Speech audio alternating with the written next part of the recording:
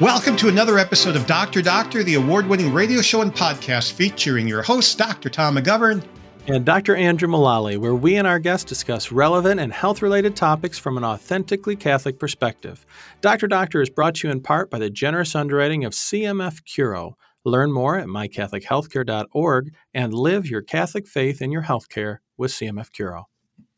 Today, our guest will be heard across the EWTN Global Catholic Radio Network. Joining us will be Dr. Tom Nelson, a family physician who practices in Westchester, Illinois, who during the last 10 to 15 years has experienced quite a transformation in his individual life, as well as the way he practices medicine.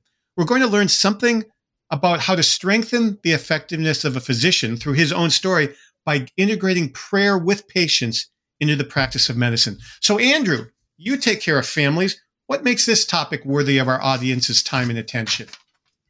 Well, I would like to think for most of our listeners, at least, prayer is an important part of your life. If it's not, it should be.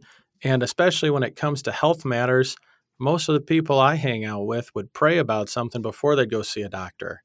And Yes. If we're kind of leaning on, medicine apart from prayer, we're really fools. They have to be united. And if anything, if I had to pick one of the two, I'd pick prayer. Very good. When you have them both together, I think that's a powerful 1-2. And Dr. Nelson's going to tell us how he integrated into his practice, which it's kind of tough because doctors are uncomfortable with the idea of prayer, aren't they, Tom? They often are, which led to somebody doing this awesome review article published in 2021 called Doctor, Will You Pray For Me? It was a psychiatrist from Columbia, Dr. Robert Klitzman, who put it together.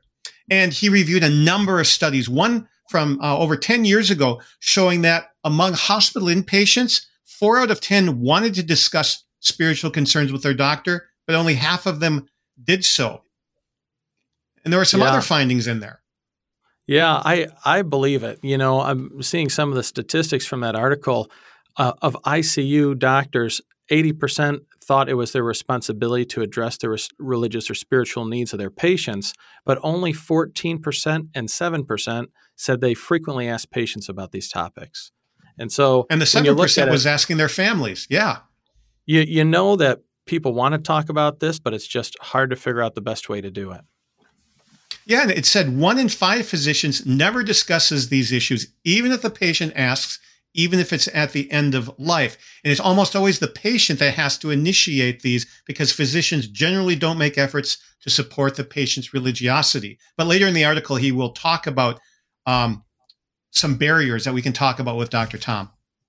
Well, and it's so tough too, because on the doctor side, there's a couple times when I remember, especially when I was caring for ICU folks, you would bring it up. Clearly, this person's at the end of life, and then they shoot you down. They don't want to talk about it. And either they're really in denial. I mean, they say there's no atheists in foxholes. In ICU, if there are some, it's probably because they're in denial. But it's challenging because when you get shot down as a doctor too, man, it makes you second guess bringing it up to the next person. You know what I mean? We'll ask Tom about that. Hey, and if you want to learn more about how religious practice affects your health, we covered that in episode 200 of Dr. Doctor with Dr. Paul Carson. And so you can review that if you'd like to. Interestingly, patients who said that doctors prayed with them were more likely to be satisfied with their health care. And this was really fascinating. Physicians with no religious affiliation are more likely to do invasive procedures on patients. I believe that. I mean, if you think about it, especially if somebody does not believe in any afterlife, everything's heroic efforts, right? Right, because this is all there is to them. Yeah. One of the statistics here, it says most doctors feel that their training is just inadequate in this area. 62% of doctors wish they had more training, and they describe discomfort with these topics being a primary obstacle. So I'll be interested to see how he kind of overcame that in his practice. Because he had that discomfort. It's interesting, the Joint Commission that accredits hospitals said over 20 years ago, all hospitals are supposed to train all their healthcare providers, doctors, nurses, et cetera, in addressing patient spiritual care. But it still doesn't happen. In fact, only 60% of hospitals have a chaplain, and that hasn't changed over 20 years. Amazing. Hey, that's incredible. Now, this is one I can't wait to hear about, that half of doctors feel awkward because the patient's religious affiliation is different than theirs. So I'm going to be curious how Tom handles that. Yeah, it's tough. I mean, the world we live in, everybody is kind of in their own echo chambers a lot of times. And I think just our dialoguing with people who are different than us is not a skill set people have as much as they used to. It used to be okay that we could all, agree to disagree, and we'd assume people were different than us. But now it's almost like, I don't know if I'm allowed to talk to you. I don't want to say anything offensive. I Yes, think yes. that'd be a huge barrier. It's interesting that in this review article, doctors say that the reason they don't do this with patients is lack of time or a private space. But the study demonstrated that there's actually 5 other causes or reasons. Yes. And these are going to be the focus of the second half of our interview with Tom, right? I would like that to be, yeah, because I think these are things a lot of us, run into. And the first of them is, doctors have a personal discomfort talking about spiritual issues with anyone. That seems legitimate. What are the other ones, Tom? Well, a second would be the belief that patients don't want these conversations, although they say they do. Third, doctors don't want to make patients feel uncomfortable, and they think they will. Fourth, and we already addressed this, we haven't been trained. And 5, which we also mentioned, is that we especially feel uncomfortable addressing patients with different religious beliefs than we do. So particularly a Christian engaging with a non-Christian is kind of challenging. I'll be interested to see how he gets this into family medicine, because the place where I've seen this used really well is actually with our other co-host, Chris Stroud, that yes. Believe it or not, I am so much younger than you guys that I was actually a student under Chris Stroud at one time. And I really enjoyed watching him pray with patients before surgery. And I've thought about how can I work this in? And, in the office, there's times it's very appropriate, but like I'll do colonoscopies, and I've thought about it, and I think it's unsettling. Like, is this colonoscopy going to be dangerous? I mean, you're not cutting anything, right? There's no blood. Right. But for surgery, man, for him, he did it very well, and the patients loved it. So my question is how can I integrate this more in my practice in a way that they won't think I'm a weirdo, and hopefully I can do it for their benefit as well. Amen. Great questions for Dr. Tom. Well, before we get to him, we have our medical trivia question of the day. Category, not surprisingly, physician attitudes toward praying with patients. There's only been one randomized national sample of U.S. physicians, and in the study of 1,100 physicians, 63% of them responded. That's an incredible response rate. 81% of them said they never or rarely prayed with patients, and 60% said that they never or rarely share their own religious beliefs. In this study, what percent of doctors said that, number 1, they should never pray with patients under any circumstance, and number 2, only pray with patients if asked? So first, what percent of doctors said they should never pray with patients? And second, what percent said they should only pray with patients if asked? We'll have the answer at the end of the show, but after the break here on Dr. Doctor, we'll have Dr. Tom Nelson on praying with patients. Welcome back. We have our special guest with us today, Dr. Tom Nelson, on learning to pray with patients. Dr. Tom has been married to his wife, Ann, for 38 years. They've been blessed with 2 children. He graduated from the College of Osteopathic Medicine in Chicago in 1987. He then completed a family practice residency at LaGrange Memorial Hospital, and he's been practicing in Westchester, Illinois for over 30 years. He's a team physician and football coach at Nazareth Academy High School for almost 20 years. He had a major transformation in his life occur through the ministry of the John Paul II Healing Center, which will be known to listeners who've heard Dr. Bob Schutz on here, who started that. And that was in a retreat for Tom in 2017. He has since received training in the I Am and Unbound prayer ministries. He's also involved with formation with the Be Healed retreats through Dr. Bob Schutz JP2 Healing Center, also serving in his Diocese of Joliet. He's currently enrolled in the School of Spiritual Direction at Franciscan University. And by integrating his own faith and the healing power of prayer into his medical practice, he's now treating patients and families in their wholeness. Dr. Tom, welcome to Dr. Doctor. Hi, Tom. Hi, Andrew. Thanks for having me. Good to have you here. So in a book that was published last year by Tan Publishers called Man Your Post, Learning to Lead Like St. Joseph, there's a chapter on Joseph Most Courageous, and it mainly deals with Tom's initial conversion story about praying with patients that he's going to share with us. And that story began in 2008. Tom, what was the state of your personal, family, spiritual, professional life in 2008? Yeah, Tom, it was an extremely busy time in my life. And I was the managing partner of our practice, which had 7 doctors at the time. Head football coach on the sophomore team at Nazareth. I was team physician for the school. And it was a real crazy time because I was really caught up with what I was doing. And I just kept doing it. And when I look back, I realized that my mission was what I was doing, and I was all caught up with that. And so I ended up, because I was getting my identity from that, it was like a roller coaster ride. If we won football games, it was great. If we didn't, it was not. And same thing with the practice. When patients were great, everything was good. So obviously that changed quite soon after, we'll talk more on this story coming up.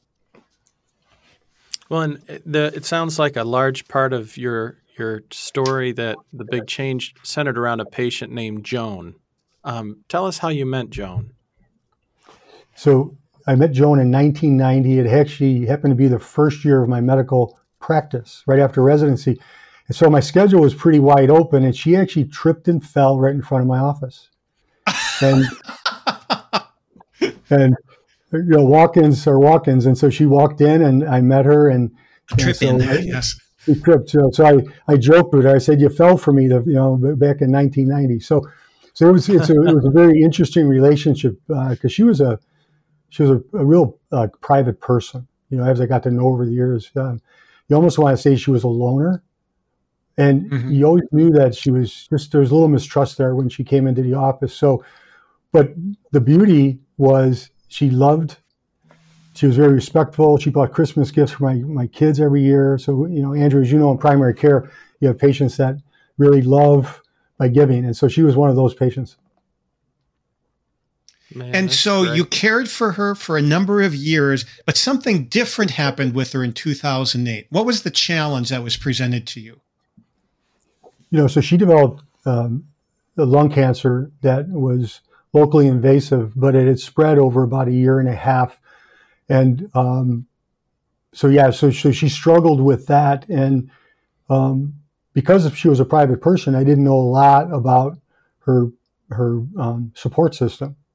And one day she came in to see me, and we basically had all the records from the oncologist and radiation therapist, and there was nothing else they could do. So I had one of the end of life decisions with her. And so as we're sitting in the room, and I'm all ready to try to what family is what, and she basically looked at me with a blank stare and said, "I don't have anybody and to help me." And I was kind of like you're kidding me. I was like, that can't be true. And so after a couple of deep breaths, she just said, I really need help, Dr. Tom. I need you to, help me. And I'm like, of course, and it was just like came out so spontaneously. And it was a very, I didn't know what I was saying. I wanted to take the words back because I didn't really know what I was getting into at the time. Yeah. What did that mean? What were you getting into? So, she had like her dad died in a car accident. Her brother she hadn't seen was estranged from the family, and the mom died about 10 years ago. And because she was such a private person, it didn't lend to having a lot of friends. So she had no friends to actually come in and help her. So it was actually, I was 24/7 helping her out. The friend. Oh my gosh. I was the friend. And so, and it was difficult because, this is uncharted territory, and there was a lot of emotion. Everybody's trying to tell me what to do. I was so busy in my life coaching and running the practice, and I took this on, and I didn't even think twice about trying to give something else up. It was very busy. So what were you hearing from your wife at this point? Yeah, so she was a calming force. She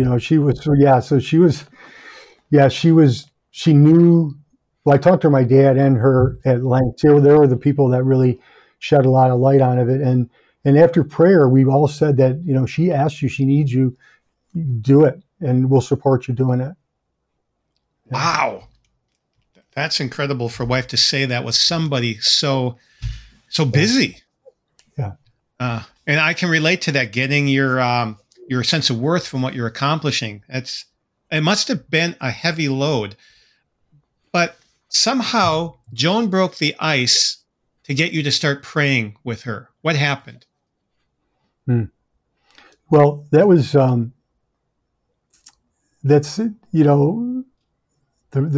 it really stems to actually her burial in terms of that. So she, when she died, and there's more to that story there, but when she died, it was me and 3 gravediggers carrying her casket to the burial site next to her mom and dad.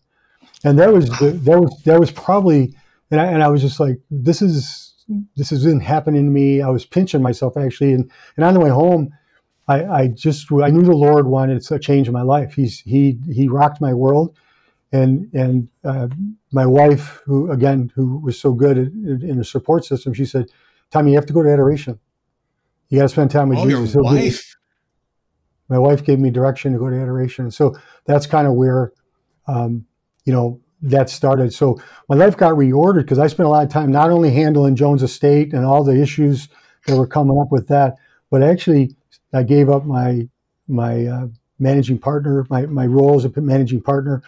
I did not coach for a year. I just gave a lot of these things away so I could, be with her and take care of her needs. So it was a kind of a forced reordering in my life, but so that was it. Man, that's incredible. So it sounds like that interaction really caused you to completely reorient yourself. How long did you care for her? It was I think it was 2008, so 18 years. It was 18 years. I started practicing. So she died in 2008. Died in 2008. Yeah. Okay, and you talk about not having another life-changing event for 6 years until Cursillo. So what happened during the 6 years from 2008 to 2014? There was just a desire to get closer to the Lord. So I was really open to more prayer, retreats, this Cursillo retreat. It was interesting because, I used a lot of excuses. I did have a lot of excuses, but I used excuses not to go to Cursillo. And one of my parishioners in our parish was asking me for about 10 years, and I kept giving him the Heisman. I was like, I can't do it. I can't do it. And finally, at this point in my life, it just, so the Lord opened some time for me to kind of go there. Yeah. Well, I can imagine that some of our listeners, maybe as a point of analogy, have a lot going on. I'm trying to figure out, how do you even start knowing what to keep, what to drop, how to reorganize? Did that just all kind of come in prayer, or how did you sort through that? Yeah, that's a good question, Andrew. I think it was just, again, I was going to adoration 3 to 5 times a week, praying more. After our retreat, after the Cursillo retreat, there was a rejuvenation of my desire. I learned about I was kind of a cradle Catholic, so, prayer was not, a very dynamic thing in my life. I did Sunday Mass and took care of the obligations that I had as a Catholic, but I wasn't really living to the fullest that I needed to. And so I ended up, just between, taking advantage of the sacraments and praying and being open to new things. Well, then in 2016, near the end of the year, you were given a book that we've talked about in a show with Dr. Bob Schuchts called Be Healed. And you had a very visceral reaction to that book, didn't you? Yes, I did. Yeah, it was given to me by a good friend in Minnesota. And when I read it, I was just amazed. Some of the things, and I know you guys read it as well, but when I read about some of the healings that happened through prayer, with Dr. Bob, I was like, this is no way. This is a bunch of, you know what? And I couldn't, so I read it and a bunch of baloney. Yeah. Bologna sausage. Yeah. And so we ended up going there was a retreat happened to be in Minnesota, real close to where my friends lived. So the person who gave me the book, was very happy because I was going, then her husband would go with me. Right. So that was a little side benefit of having it happen. And so I'm real grateful to Susan and Mike for that experience. It was a very, very interesting retreat. Yeah. So this was one of the Be Healed retreats that Dr. Bob and the JP2 Healing Center lead. Is that right?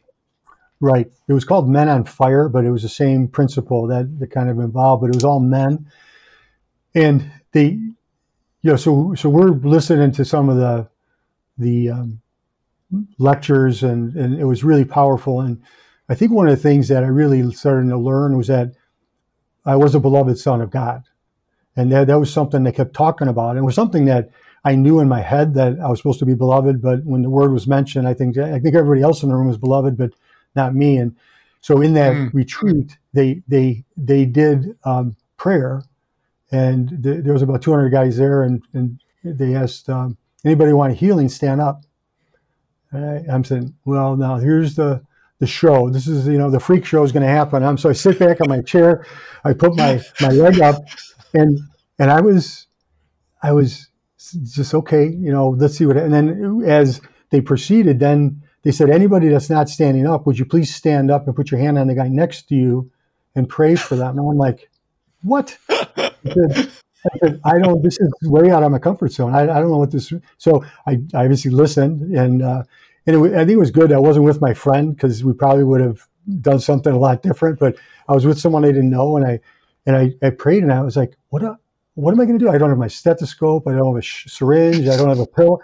How's this guy going to achieve anything? And so then I had this inspiration to pray to Mary, and I prayed to her Blessed Mother, and I had my hand on her shoulder, and I felt this just connection that I was really profound. And I had my hand on his shoulder, and then obviously the prayer, they stopped, and then later on he got up and he had a miraculous healing that day.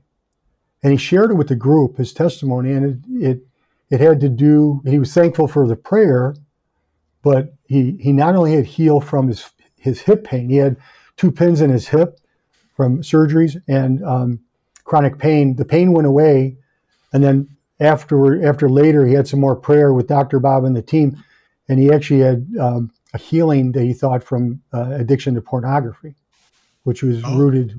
Yeah, so there was a spiritual healing as well, and that's what really, really kind of got me, and so. Yeah, so later that night, so I get home and we got, I had a just great evening. It was just, I was on fire. I just couldn't believe my heart was different. So I went to sleep that night. I had a great sleep. I wake up at 3:00 in the morning and I'm wide awake. And I felt like I was sleeping for 12 hours, and it was like maybe 4 or 5. And I'm laying there and I'm just thinking my little bit of a sore shoulder and my wrist, stuff that I've been, injuries from the past. And I'm like, why didn't I get up to ask for healing? And then all of a sudden, I felt this tingling in my arm and my shoulder. I had this huge, vision. And at the time I didn't know, but it was a Divine Mercy Jesus. And I just felt a sense of love like I've never, ever felt before in my life. So I'm laying in bed in my buddy's house, crying, sobbing in my bed, not knowing what was happening to me, but I felt safe. I felt secure. I felt loved. And, it's almost like I want to run around and jump in bed and tell look what happened to me, so at their house. And so, yeah. And then several hours later, I woke up and after just really deep, and I just couldn't wait to tell Susan. Susan was gifted in the prayer ministry. And so I was waiting downstairs when she got up, and she brought some coffee in, and then she saw my change, and she goes, "What happened?" And I explained to her what happened.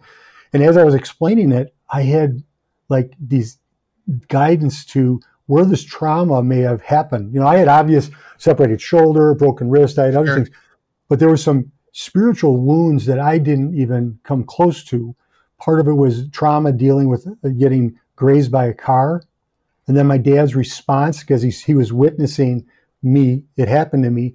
And all the trauma around that was like stored in my body, but I didn't know I had to go there. It was just stuff that was there. And when it came out, I started sobbing, but at the same time, the areas of my extremity that were like throbbing, and it was like not a bad pain, it was a good pain, all of a sudden went away. And I started crying. Susan prayed over me. And it just, at that point on, I was like, I'm in. I'm signing up for this. I need to know how to do this. I need to know where to go. So that's what brought me home to Chicago, and my wife, just like after Cursillo, when you come home from that mountaintop experience, it's like, I'm not Moses or Elijah, but I feel like them right now, Well, and you knew you wanted to get more involved, and so you went to Tallahassee and you met with Bob Schuchts, right? Tell us about that. Why'd you go there and what happened? Yeah, so before that, one of the requirements to go to that retreat was to do a Healing the Whole Person retreat. So my good friend Father Burke Masters and I did the work study together, and also read Be Healed again, and that prepared us for going to that retreat. And so Father Burke and I went to that retreat to learn the I Am prayer ministry.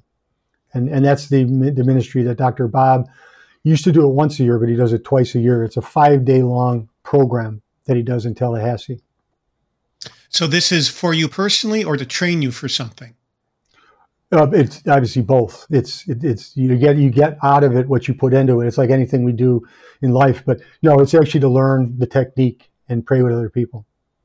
Oh, so this is where you got some hands-on training. So in our introduction, we mentioned one of the reasons doctors don't pray with patients is they haven't been trained. So what did you learn there that helped you after that with patients?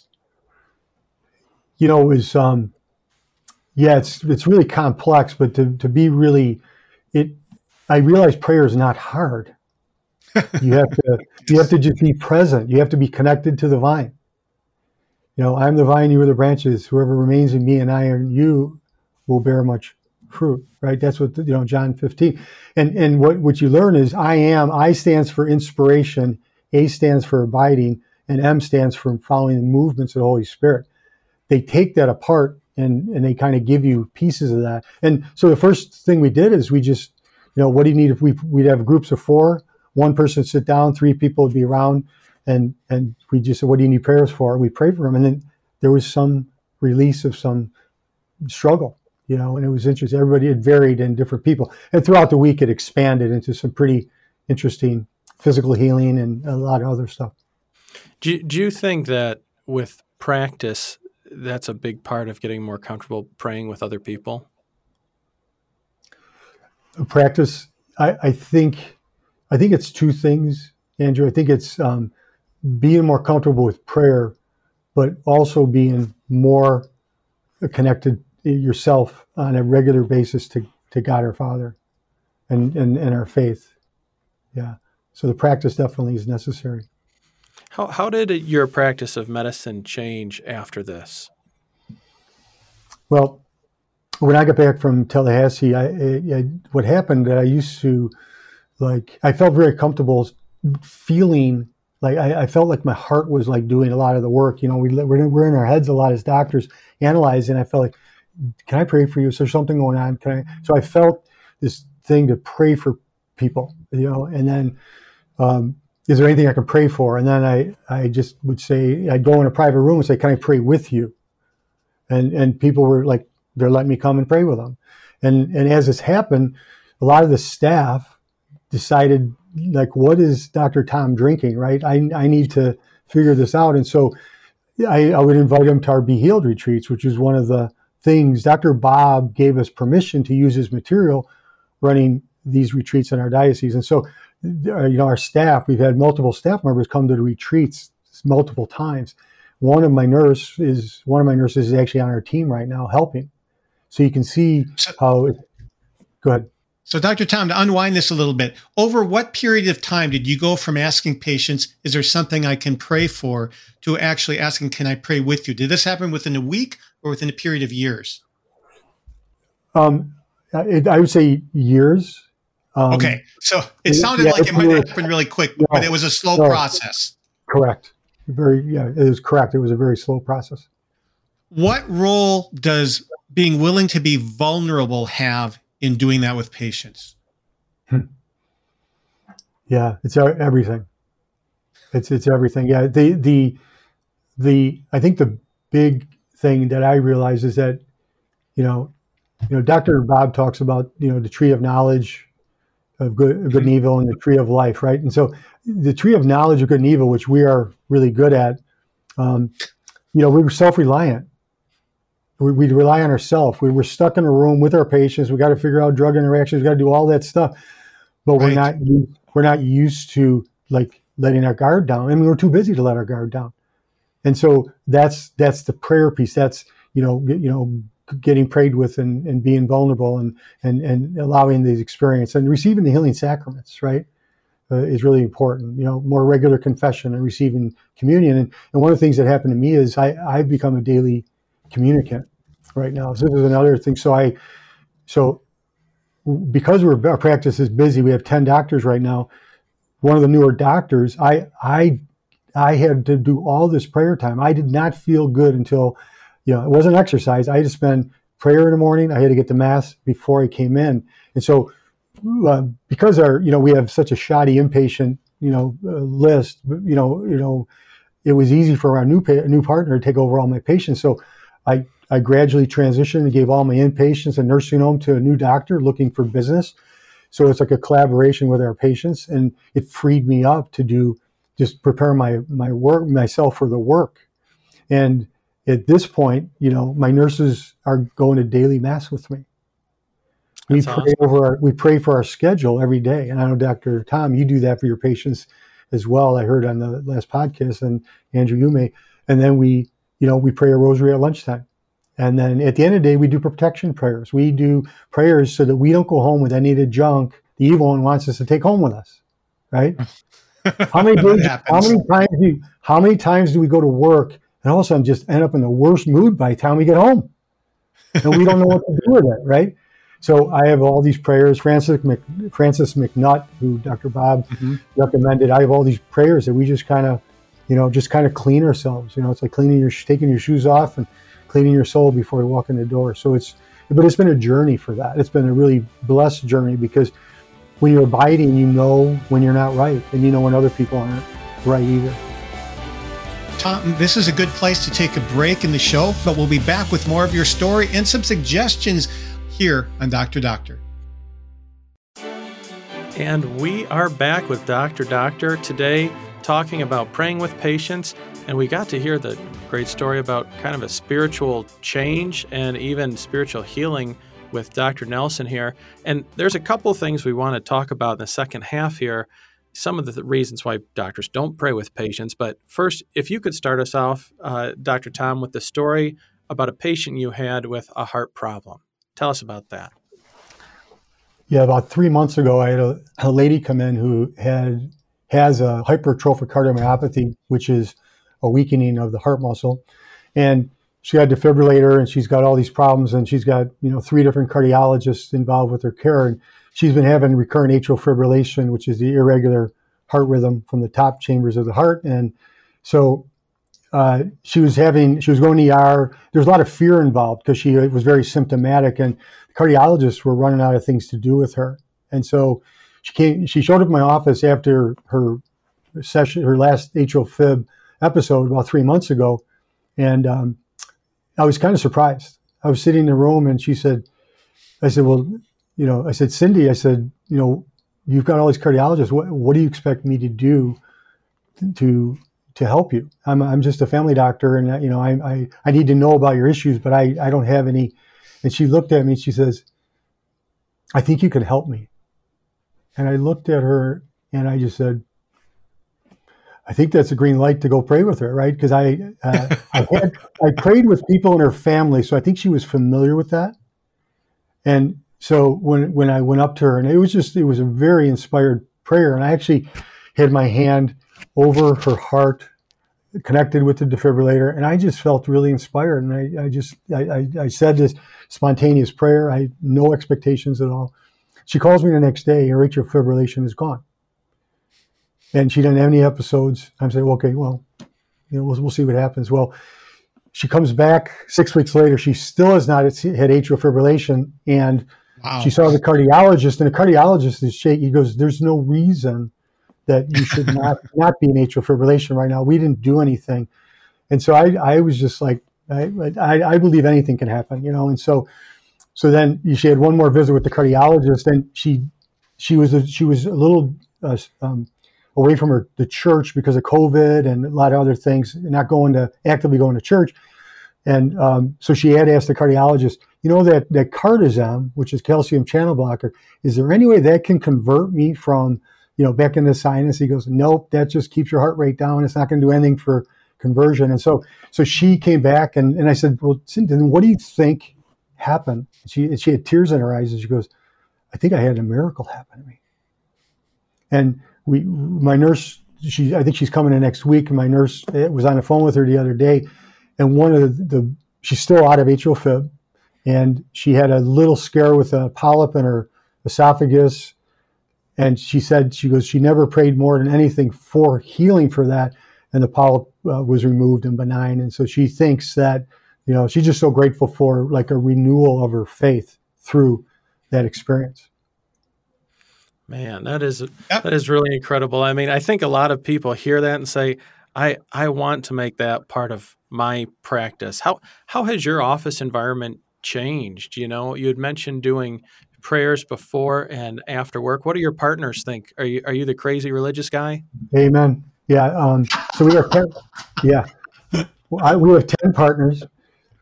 My brother now is a managing partner. He's my oldest brother. So he knew I was always a little off my rocker, but it's been pretty well received. It's been pretty well received. One of the things that happened as a result of Joan and her estate, she donated money to an abortion to a pro-life clinic to prevent women to go for abortions. And so she donated money, and they bought an ultrasound unit at this Women's Choice Services where my wife was working. And so the reason I'm telling you this is because that was in about 2010. And when I went to a ceremony of gratitude, and they had a priest and a doctor, a pro-life people together, they were just, having a little like get together, and they wanted to honor Susan, Joan for her donation. So I was there on behalf of Joan. I had this, hearing this doctor give up tubal ligations, hear this priest talk about the effects of contraception on the church and on just, the physical bad effects, and, talking about Humanae Vitae and, Pope John, Pope Paul VI. And I just was moved. And so it was like, my wife was amazed because I was sitting there listening to people talk, and all of a sudden I got out of my chair and I just blurted out, I've been a secular doctor prescribing birth control to my patients, thinking like it was my right to do. It's time I man up. I'm done, as of today, prescribing birth control. And I'm like, wow. I was like, I sat down, and it was just a movement of the spirit. And I'm like, my wife is like, finally, you're listening to me. I've been trying to talk you out of that for years. Good for her. So, well, Tom, We've got about 7 minutes to go through the 5 main obstacles to doctors praying with patients. So number one, they say doctors have a discomfort talking about spiritual issues. How do you get over that? Well, it gets back to, our own formation. In my life, faith is important, but prayer was not a real big part of everyday happening except for grace and when you went to Mass. And so I really think, a lot of the wounds that we have suffered in our life are reasons that we do not go there. So a fear of rejection, fear of unworthiness, and the confusion. Is it legal? Can you pray with patients? Yeah, I haven't gotten sued yet, so I think it's okay. But having an encounter with God's love, that's what how do we have a real true encounter? And so after I had my encounter, and like Tom, you asked, it doesn't happen overnight. It's not like a switch. All of a sudden, you can pray over people and you can do all this stuff. It's a transition. And I got real curious at that time in my life. And so I was struggling with scripture. It didn't make sense. I didn't own a Bible until Father Burke made me get one in 2016. Wow. And so I was, so I didn't have this catechism and this scripture. So I was struggling. I'm like, this is supposed to help me get better. And I'm, intellectually going through it. And so I did a time analysis. I looked at my life at the age of 60. I looked back and I did really specific analysis. I won't go into details, but I realized that I spent 20 years sleeping. Okay. A third of my life. I spent 15.8 years. Did I say hours? I meant years. 20 years sleeping. I spent 15.8 years education and work. And then I spent 0.64 years on my formation and my faith. And I went to all Catholic schools all the way through college. And so I looked at it and I was like, this is a process of so much intellectual formation and not enough formation of my faith. And I realized that that's a lot of doctors that are out there my age and your age. And Tom, so I think part of it too is a lot of doctors believe that patients don't want to talk about it. Has that been your experience? How many people shoot you down? Yeah, no, it's not at all. In fact, when people know you do it, there's like an influx of people that come into the office. I have people know, there's patients talk, as we know, and so and I think like in your introduction, you talked about whether or not patients who desired prayer at the beginning, at the end of the visit, they're more satisfied. That's been my own experience. So, Tom, what happens if a patient doesn't want to pray, or have you never encountered that situation?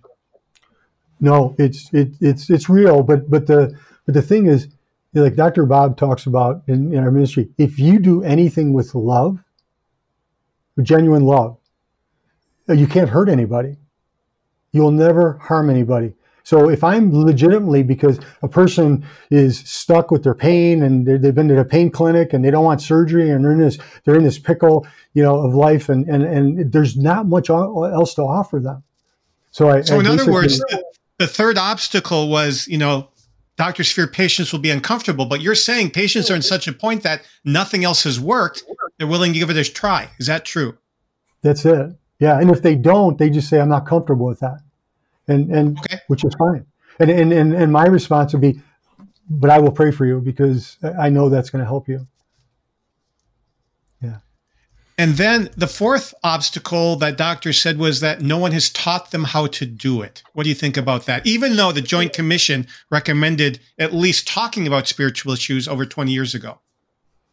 Yeah, I see. It's definitely the case. And obviously, I think you guys are aware about, Ave Maria University bringing a Catholic medical school. I think that's so much joy in my heart hearing that. And so, my prayer, and when I look at medicine right now, I see it's very disintegrated, right? We have 160 medical specialties right now. I looked it up a little while ago. That's just medical, right? Think about the psychological and spiritual. And people are shopping around in whatever sphere that they're in, trying to figure it out for themselves.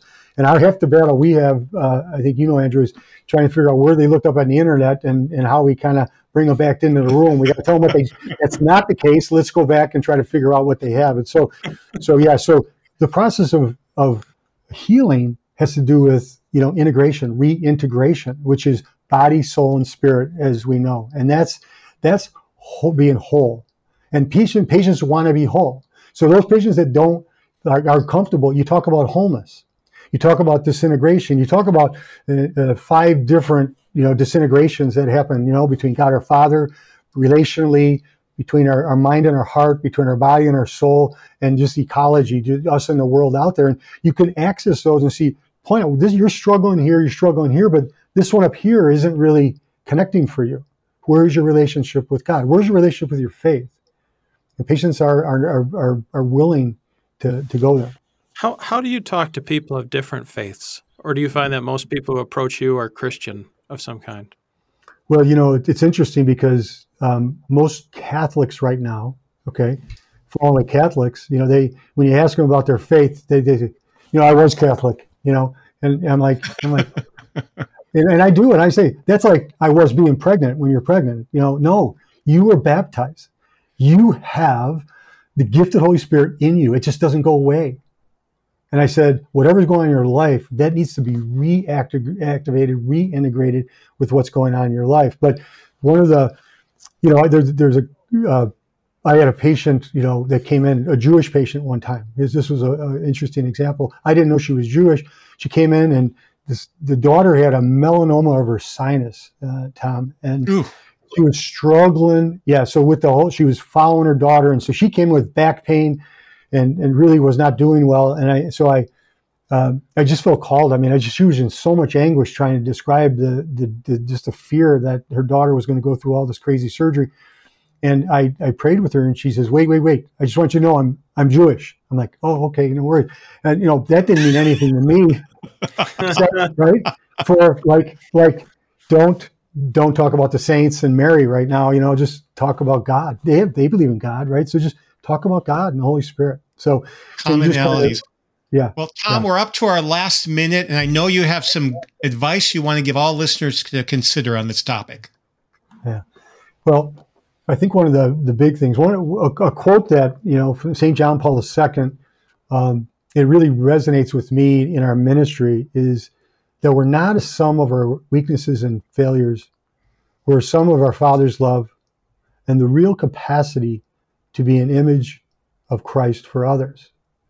And if you think about that, that just like breaks everything down. And this is especially for the doctors and healthcare workers out there. A lot of times our stuff is getting in the way. And that's the stuff that can, through healing and attending Dr. Bob's healing retreats or coming to Joliet and coming to our retreats, you will receive healing and more room for that to happen. And after that happens, I think what will happen is that we as doctors will stop looking at patients as a sum of their diagnoses and illnesses. And that they, because of their beloved nature and their baptism, have the capacity to be images of Christ. That's how the church grows. That's how we become one body of Christ. And we as doctors have the privilege, and I think the responsibility, to help guide them back to their identity as beloved sons and daughters. That's the biggest thing in my life. That's beautiful, Tom. Thank you so much for being with us on Dr. Doctor. I suspect we'll have some things to discuss in the future on the air. God bless you. God bless. And we are back with Dr. Doctor and the answer to the medical trivia question. Tom, what do you got? So, what % of doctors said in a survey nationwide that they should never pray with patients in any circumstance? It was 1 in 6. 1 in 6 doctors said that. And then what % of doctors said they would only pray with patients if patients asked them? And I was surprised that it wasn't higher. It was 53%. I would have thought that most doctors wouldn't want to initiate any. So it means that, well, I guess 53 plus 17 is 70%. So I guess 30% would be willing to ask a patient if they wanted to pray, which to me was pretty amazing. Old. That really is. I mean, I think part of it might be generational too. I feel like, I don't know, the new generation and the generation that I was trained in, it's something that you just try and be very respectful so as not to offend anybody. But I think it really limits what we have to offer to each other and to teach people, because you can't be vulnerable to them. You're automatically guarded 24/7, Yes. Yeah. If we're vulnerable, wow. Yeah. The whole vulnerability piece is fascinating. So yeah. Andrew, you have a top 3 takeaway list. I do. So it kind of is, we're going through all this stuff. If Dr. Tom has something that you want and you're like, I don't have that. The things that I took away, one was that this is not an overnight thing. This is a long process. And the story, although he summarized it nicely, his story was like a 20 plus year story, Yes. So this is something that you can't expect an overnight change. Number 2, the thing that stood out to me were the sacraments, and especially adoration. I think it's a rare layman that you see going to adoration 3 times a week, which yes. is a huge testament, I think, because when you read about the saints, and especially like JP2, the time that they spend in adoration is very different than me. So that's probably a place for me to start. And then number 3 is actually today I was in the Bible, and it made me think of something I just read today from Ezekiel, where Ezekiel says, this is God speaking to Ezekiel, and I sought for anyone among them who would repair the wall and stand in the breach before me on the behalf of the land, and so I would not destroy it, but I found no one. And you think about Moses and praying for people. So I think a question people say is, why don't you just pray for yourself? Well, that's not how God designed it. I don't know why. God designed it that way. But Good point. There is a power about praying for other people, and it's not a cliche. It's a promise to speak to God for this other person. So when you say you'll pray for somebody, please really do it. And I think there is something to it. So you should make it part of your life. Yes. If I say that to a patient after I leave the room, I immediately pray a prayer for them. Otherwise, I know how forgetful I can be. Great advice, Andrew. So thank you, listeners, for being with us for another episode of Dr. Doctor. You can find this and all our old episodes on our website, drdoctor.org. Just click on Episode Archive at the top, where you can search over 280 episodes by topic or guest. And we now offer a video version of our podcast. Just click on the YouTube link near the top of the homepage at drdoctor.org. And if you have a question or an idea for an episode topic, just click where it says Submit a Question. This is Dr. Tom McGovern. And Dr. Andrew Mullally, and we're signing off until your next dose of Dr. Doctor. The views expressed on Dr. Doctor do not necessarily represent those of your co-host. Have a question for our doctors or a topic you'd like to hear about? Call or text your questions to the Holy Cross College text line at 260-436-9598 or fill out the form at drdoctor.org. Follow us on Facebook and Instagram at Dr. Doctor Show and tune in for new episodes every Friday. Plus, find all our past episodes at drdoctor.org.